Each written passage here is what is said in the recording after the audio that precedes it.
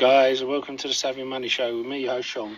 Today we're talking about workhorse earnings and why I expect it's gone up. We're going to start with the news. Now, they produced a total of 38 C-Series vehicles year to date, doubling the number, and when you consider that's the reason it was kept down last year, because of the production figures, it shows they're on track. They've entered into a strategic development agreement with EAVX, a subsidiary of Poindexter & Co., which is bigger than it sounds, to expand their product line and create solutions for new customer segments.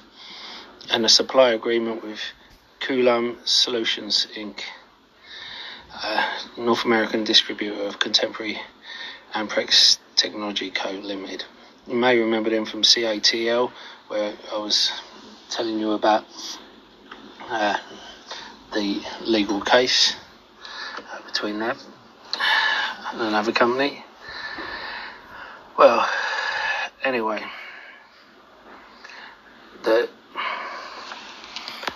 we know about the Pritchard companies and the Super Bowl weekend.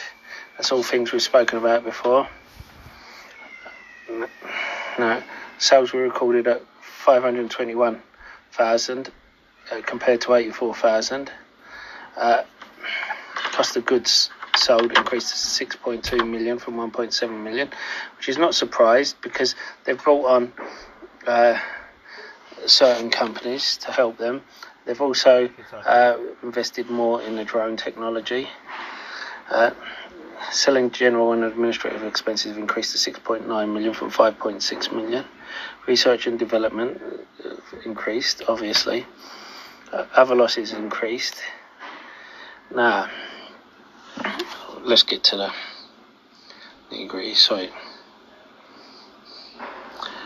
we will see when we go down. Now, people are going to look at this and think, oh no, the loss from operations has gone from 8 million to 153 million.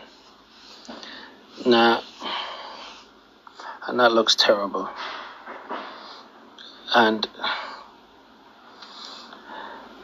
But then, if you look at their balance sheet,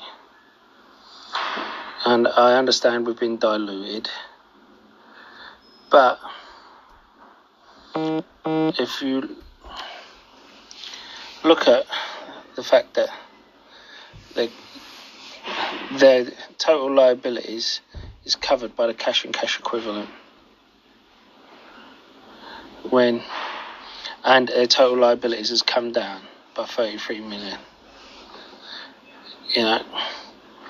whereas the total liabilities didn't used to be covered by cash equivalent.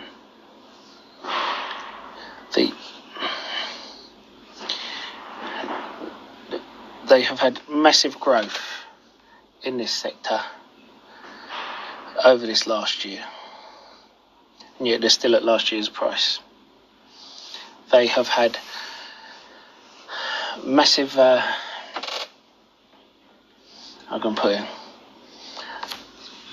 massive amount of contracts brought on. They still haven't announced the IKEA contract, and I expect them to at some point. Now, I understand why someone might not want to go in here because of everything it's gone through, but don't forget to hit that lovely like button, and don't forget the sexy subscribe button. A lot sexier than me, just ask the wife. And if you want to be a hero, hit the bell notification. You'll be notified when a new video gets uploaded. And why not check out the links in the description below. If you're looking for a free trading platform, you get a free share worth up to $200, depending on the platform you use if you deposit a small amount. That you still have the USPS contract undecided. They've still frozen it, and the USPS contract is still talking about whether or not to overturn it.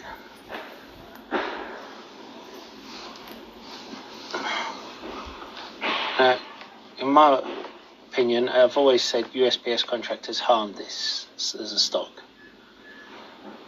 Because if you think they have $750,000 of orders on the book, and it's a $1.2 billion company, price to orders alone, I mean, it's ridiculous.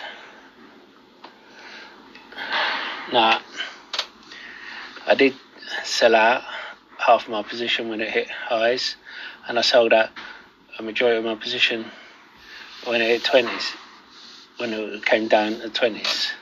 But I've gone back in now when it was 8.5.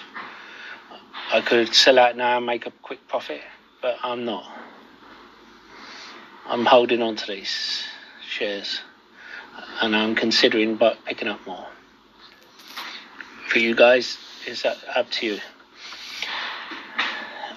I think this is good news, but I'm going to see how the next couple of days react to this.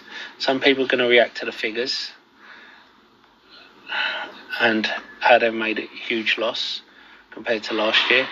Other people are going to look at the balance sheet, see how the balance sheet has been improved, and how their production figures have improved and their growth during that period, and jump back in.